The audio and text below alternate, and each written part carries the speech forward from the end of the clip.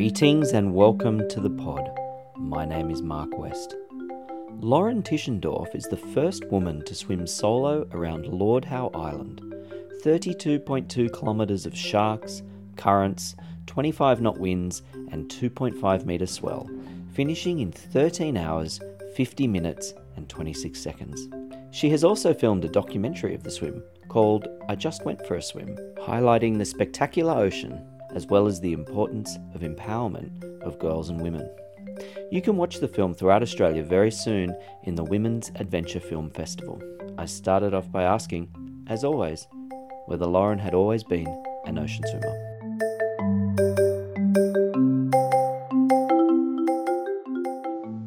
No, not really. I sort of swam a bit in the ocean, and I did a lot of pool when I was younger, but it was only until I moved to Sydney a couple of years ago to the eastern beaches that I got into ocean swimming. You're from South Africa? And I'm South Africa originally, yes. Yeah, and then, well, it's very easy to see how you could get into ocean swimming. Living at Bondi in the eastern suburbs is pretty nice. It is, and it's just on your doorstep, and, you know, there's only so many times you can dip in and out of the ocean, and I guess being an active person lying on the beach doesn't always cut it for me, so trying to, you know, get in and out of the waves and that kind of thing is, yeah, it's really refreshing. I enjoyed.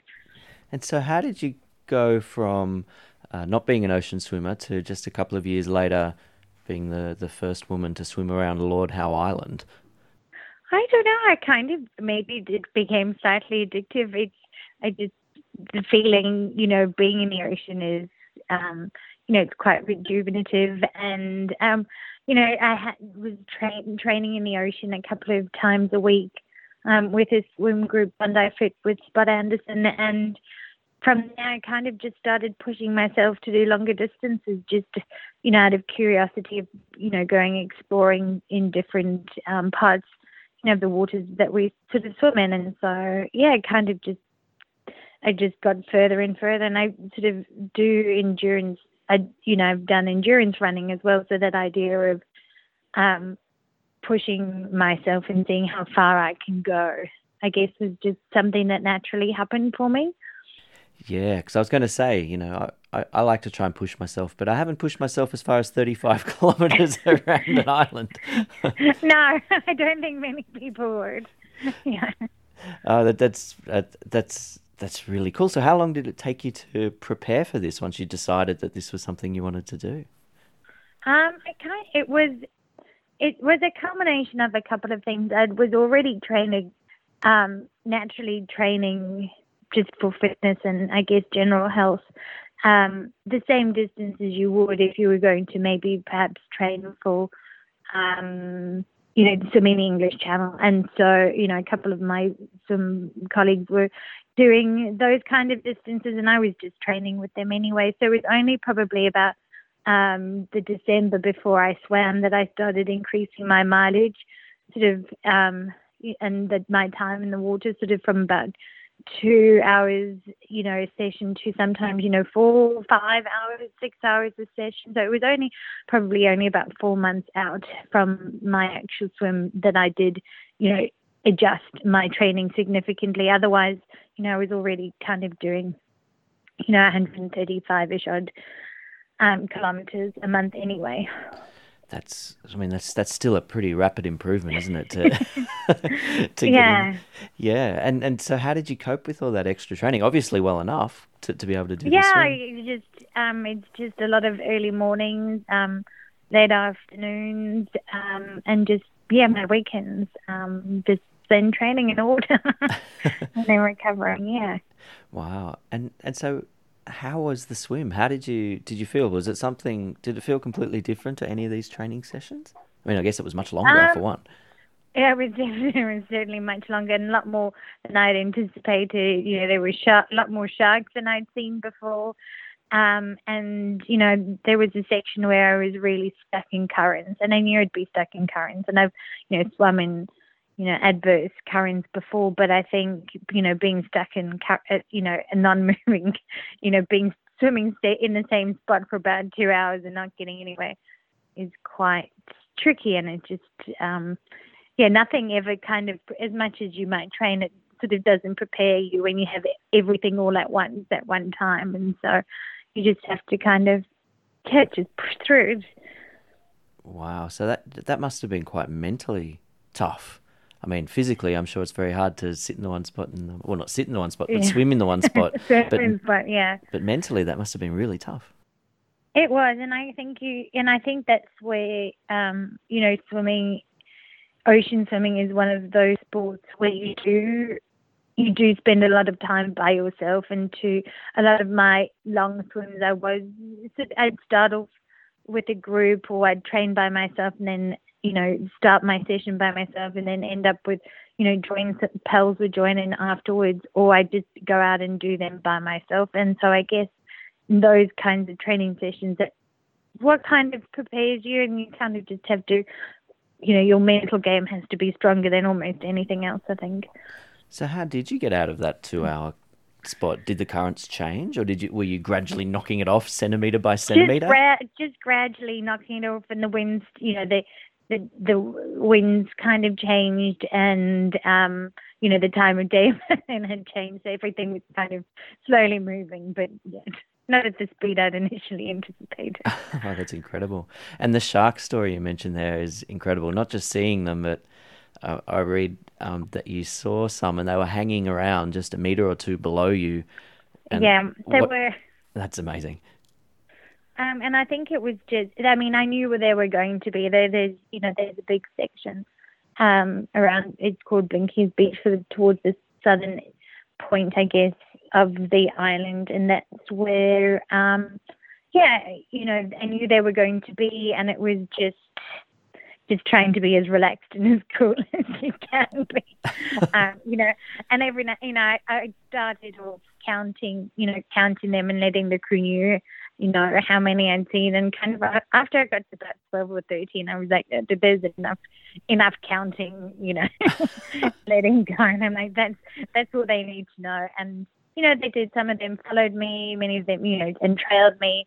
They sort of hung out underneath, and I guess I was swimming in their territory, so it was just making, trying not to be agitated by them, because sharks pick up on human changes and your energies and that kind of thing. So it was just trying to maintain being cool and calm. Wow. And you had to change your nutrition intake during this period because you didn't want to get food in the water to attract more sharks. Is that right? Yeah, it was like there's a number of reasons, but I guess it was that idea also of just every time I'd stop, they'd come a lot closer, and because of the currents and the swell was quite big at this time, everything was taking so much longer to happen. So it was just a way of just trying to eliminate one of the margins of area that could occur. And I know fairly well how much I can sustain on and how much, I can, swim without and with. So, I'd made sure that the start of my swim, in the morning and the night before, I was really well nutritioned, that, after a little while, obviously I was a little bit slower, but it certainly didn't. It wasn't like I was starving and dying kind of thing. I was very well fed. Did they leave you alone eventually? Yeah, sort of after I rounded the south end of the island, they'd left. But then at that point it was, turned the bottom of the island, heading up. And by then, it was heading towards dusk. And then there's, and getting into the reef, and the reef sharks have a feeding frenzy around us. So it was just, oh, good. They were always, it was trying to beat getting into the lagoon at that point. And I only saw one sort of shark later on in the evening, just in the reef, and he was swimming underneath me. It was fine. So apart from sharks, what did you think about during the swim? And what do you think about when you swim long distances in general? It's a very long time by yourself. Yeah, it is. I think a lot of it, it was, the scenery was just magnificent. I was really just watching the scenery. It was just remarkable, and the bird life was really incredible.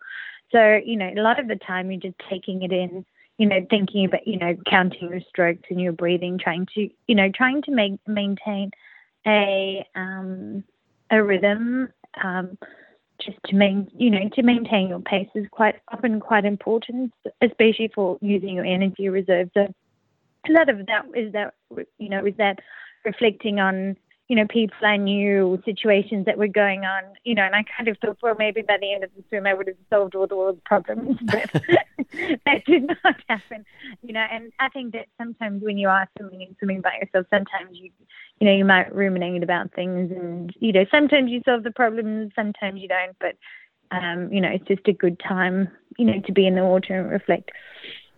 I guess, and so how many of the world's problems did you solve? Many? None. None. And I kind of think even in the last few months, in the last month, the whole world has become totally fractured and crazy, and it's just, there's so much you could think of doing and want to do, and it, becomes all overwhelming, and you wonder where you could start.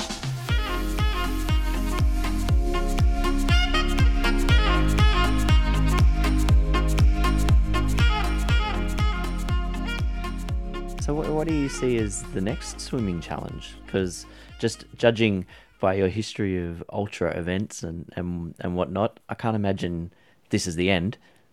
No, there are lots of things I want to try and do, and I guess it's just, I think it's very hard at the moment to be locked in with our restrictions and planning and thinking things. But, there's some things that I'm keen on trying. There are things like the Rottnest Channel I've not done before, and I want to do with friends, because I find swimming with, a whole group of friends, it's nice to have a festival kind of event to share those things with. So, there are a couple of big things also, but it's just it's all just quite training at the moment. No, it really is, isn't it? It's hard to aim for things. But Rottnest would be great. I discovered when I was Googling you, I've done a few events with you. We've probably looked at each other. Some of the Bondi events, Bondi Blue Water and North Bondi Swims and whatnot. No way, that's super cool. You're a little bit quicker than me, but and Malabar was another one. So we have done some of the same events. They're great. Yeah, they are. I'm very not. I'm not a big fan of racing. Sprinting is something I steer clear from. I would far rather be in the ocean than doing Friday 50s in the pool. Yes. So what's a sprint then for you? Being a long distance swimmer, is a 1 kilometre swim a sprint? Yeah, I think a 1 kilometre is a sprint. And sometimes, generally, it'll often only take me 2.5 k's to warm up. Oh, really? Okay. Yeah. I'm pretty tired by that point. Yeah, and that's it. And sometimes I forget that that's only when, you warm up. But yeah, no, I kind of like a 1K can be quite good if you're well warmed up. But yeah, 5 and 10Ks are good. And so how do you... So, because I noticed you've done like Comrades Marathon and Canberra Ultra Marathon. Very different sort of training for that. Very different nutrition as well. How do you cope? How does your body cope with these different types of endurance events? I think it's trying to manage it and manage your time. Interestingly, the nutrition, for some of it's quite similar. So a lot of I have a nutritionist who I see, Lisa, and she's fantastic, and she's and so my nutrition for my swim and for my full Comrades is actually quite similar. It's the same idea of your sugars and your carbohydrates, electrolytes, replacing them. In swimming, if anything, you have to be more cognizant of dehydration. You don't realize you're becoming dehydrated when you're even as much as you're in order. So I was still having sweet potato. I'd have a Comrades, and I was still having that in my swim. And I generally wasn't having veggie sandwiches were one thing that I was having at the swim that I wasn't having at Comrades. But those were definitely part of my nutrition. But I think the recovery, a lot of it is just a lot of rest. Rehydration, magnesium, that kind of thing.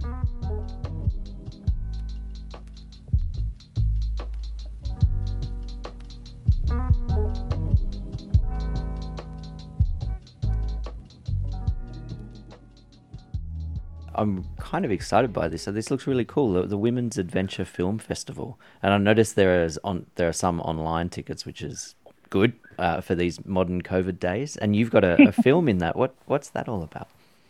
Yeah, so I think so.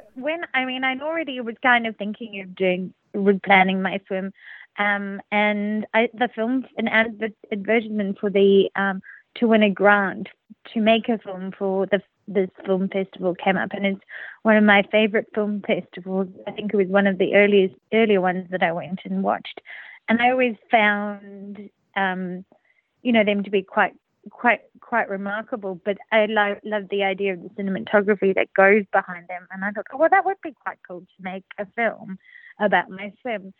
So yeah, we made a film about my swim, and it's I won the award, and that helped in part to the making of the film. And as much as we took some great footage of the swim because of the terrible conditions. It's just the quality of footage we could get was just quite minimalistic. But we put the director put in a great film for the festival. So yeah, people can, if you're in places where you can go to the cinemas, people can go watch it. Otherwise, yeah, it's online with the Adventure Film Festival at the moment. I've just got it open in front of me right now, and yeah, it's all around the country. I guess it's all around the country, and it's but it's still sort of astounding to me that there people like Lucy Bartholomew, who's an amazing ultra runner, and Tora Bright, who's just phenomenal at what she does with snow sports. So to have a film next to that was quite intimidating. That's amazing. Yeah. And that must have been a real thrill for you, because I know you're a really big advocate of women in sport and gender equity and that sort of thing. Absolutely. And I think so much of the world, we all need to be encouraging and supporting each other, but it's that idea of women, championing each other and lifting each other up is so important. And that, so often in sports, that often is forgotten because we're all competing, but it's that idea of, competing for yourself and, uplifting each other. That's so important.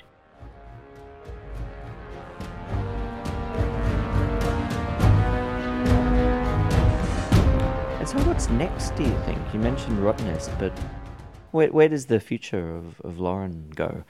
I think it's still a developing piece. To think, there are things that I would like to try, and I'd like to test myself. I'd love to test myself. On the weekend, we've got a 48-hour Pledge for the Planet event where you can do different kinds of sports and earn points, and those points go towards reducing carbon emissions from the environment. And I wouldn't mind challenging myself to a couple of hours this weekend. But yeah, there are a couple of things long term, but those are kind of all under wraps at the moment. Okay. More movies? Yeah, I don't know. Let's see. And I also just found out that you work with Code Like a Girl, which is pretty cool. My daughter was going to do one of them, but something fell through. But so that's another gender equity area. Absolutely. I'm not working with them at the moment, but they are phenomenal at what they do in, being the face and being a vision for girls, so that they can see other women, in the field of technology, which is just such an undeveloped part of, the working world at the moment.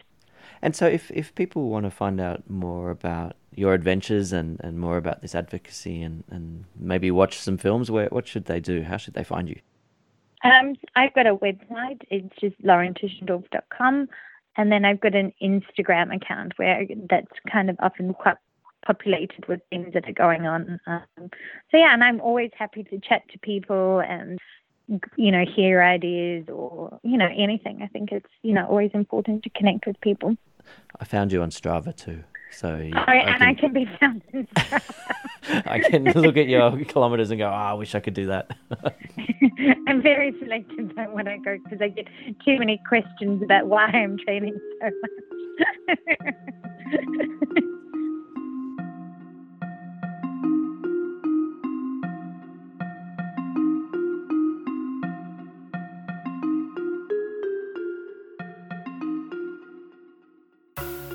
thank you very much to Lauren Tischendorf for taking the time to take us on a journey around Lord Howe Island.